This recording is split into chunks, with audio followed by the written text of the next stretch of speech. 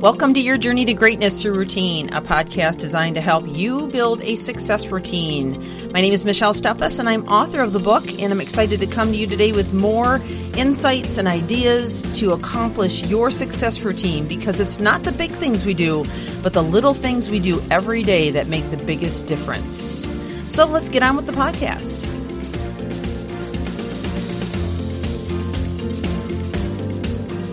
We're going to talk today about three major players in establishing greatness: energy, focus, and time. These are absolutely enormous in learning how to create your success routine. And remember, greatness is more about who you are than what you do. So let's talk about each of these, beginning with energy.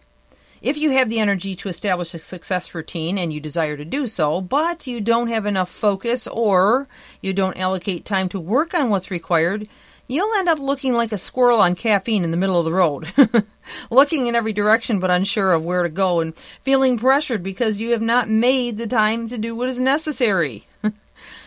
Focus. If you have the ability to focus and work through your tasks undistracted, that's great. However, if you do not take initiative to motivate and energize yourself, you'll grow weary and potentially lose interest. Furthermore, if you don't carefully plan out what you must do each day to create a well-managed success routine, time will always get away from you and you will become frustrated. And then finally, time. If you are excellent at planning and allocating time to do the things you know you need to do in priority order, you are bound to make some progress. However, without consistently generating the right energy while maintaining a laser-like focus, your efforts in time management will likely fall flat.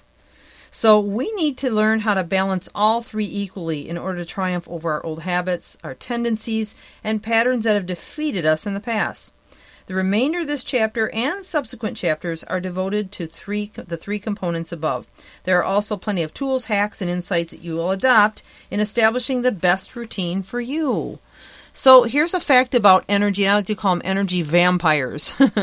According to a study of 540 business leaders by Fast Company, 82% were found not working at optimal energy levels. 61% recognized that they were working well below their best energy levels, and 21% stated that they were working above their best energy levels. So a very small amount were feeling pretty good about their energy. Now, energy reflects performance. That's a quote by Teresa Welborn of ePulse Incorporated. Now, the next thing that is on the list here is an energy quiz. Now, you'll be able to access this at greatnessthroughroutine.com.